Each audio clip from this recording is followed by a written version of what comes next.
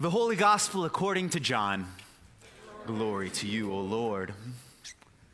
6 days before the Passover, Jesus came to Bethany, the home of Lazarus, whom he had raised from the dead. There they gave a dinner for him.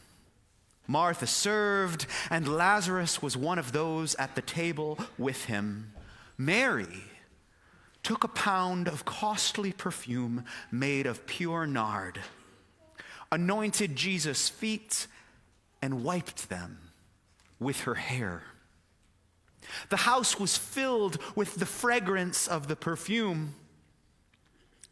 But Judas Iscariot, one of the disciples, the one who was about to betray him, said, "Why was this perfume not sold for 300 denarii and the money given to the poor?" He said this not because he cared about the poor, but because he was a thief. He kept the common purse and used to steal what was put into it. Jesus said, "Leave her alone. She bought it so that she might keep it for the day of my burial. You always have the poor with you, but you do not always have me." The Gospel of the Lord. Praise to you, O Christ. Please be seated.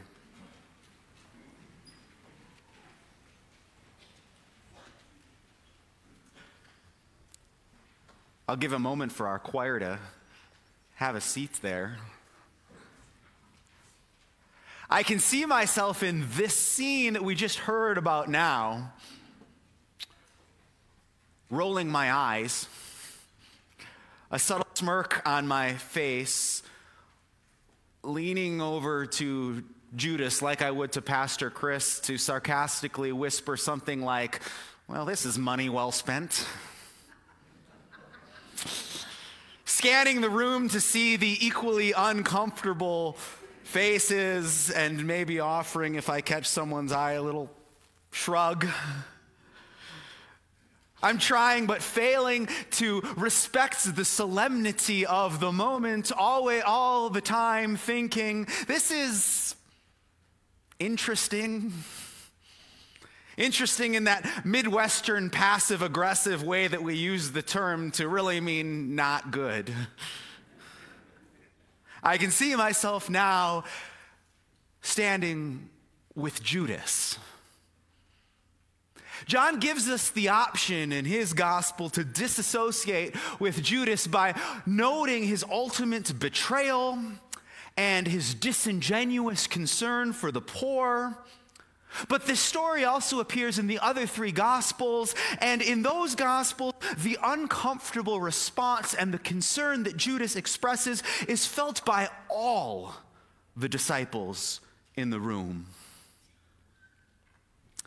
While feet washing was a familiar first century practice because people in cities essentially walked through open sewers, so they needed it when they entered a home, everything else about Mary's action in this scene would have been strange and uncomfortable for the room. Foot washing was the job of servants, not the member of the household. A woman publicly letting her hair down would have been perceived as a vulgar lack of modesty. The expensive ointment, 300 denarii, was worth as much as an average laborer would make in a year. And the intimate, unusual, interesting, we might say, touch of hair to feet would have seemed at least as awkward as we would perceive it to be today. I imagine the whole room squirming as I expect many of you would be. Further, I sympathize with Judas' concern. Couldn't this lavish sum of money have been better spent? I mean, surely we have more important things to do than waste precious, limited resources on purely symbolic gestures.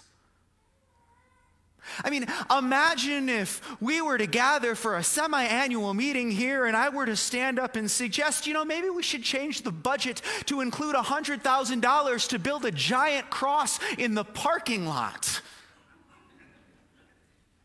No one would stand up and say, Pastor Eric, crosses are bad. But I would guess multiple people would raise the question of, is that the wisest way to spend our budget? And I would never do that because I'd agree with you. I understand the church as called to be a community working for peace and justice, caring for those in need, and building up the kingdom of God that Jesus proclaimed throughout his ministry. Not performing religious rituals with little to no impact on the world around us. I mean, what's the point of that? There are so many important things to do. So much that needs to be done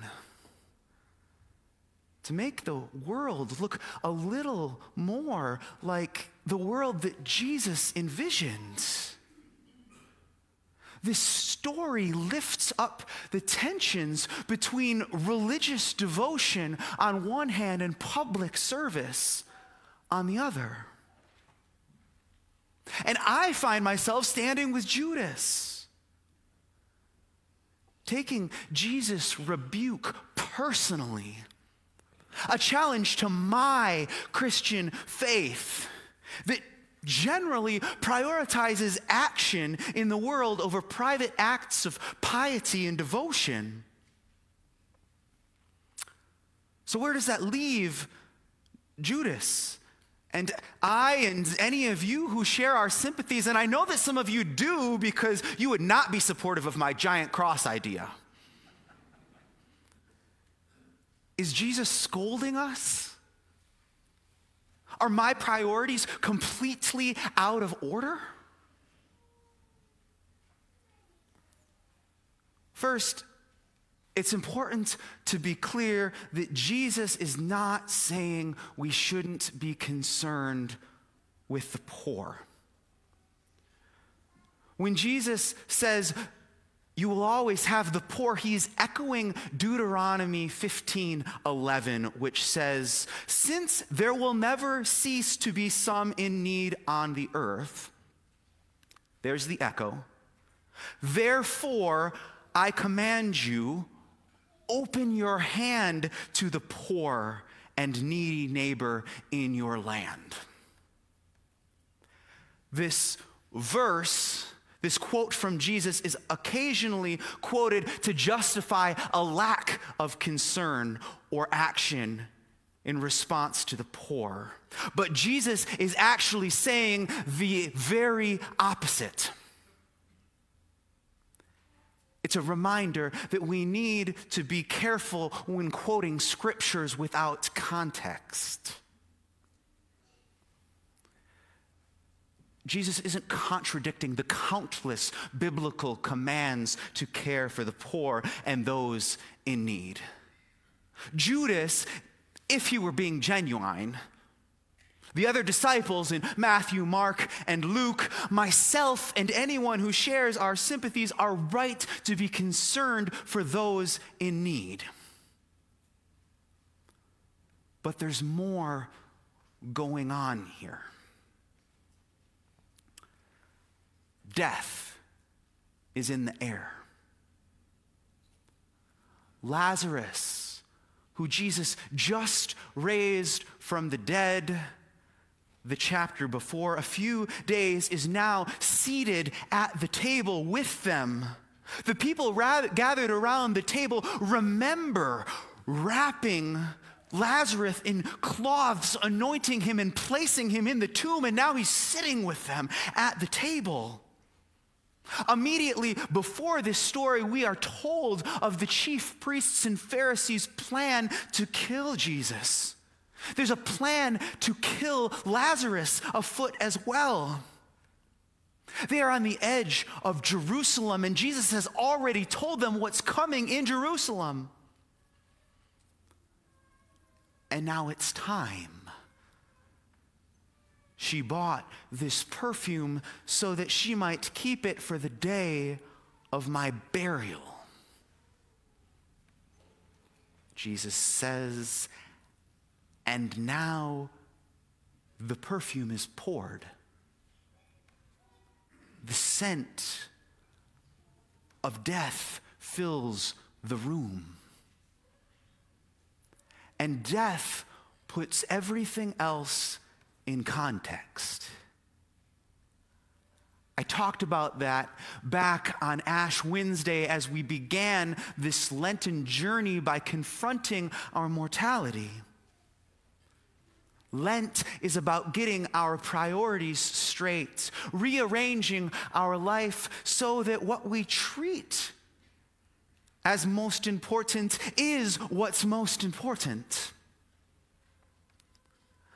This is a reorienting story for Judas, myself, and all of us who get caught up in what we should or must do or how well we're doing it.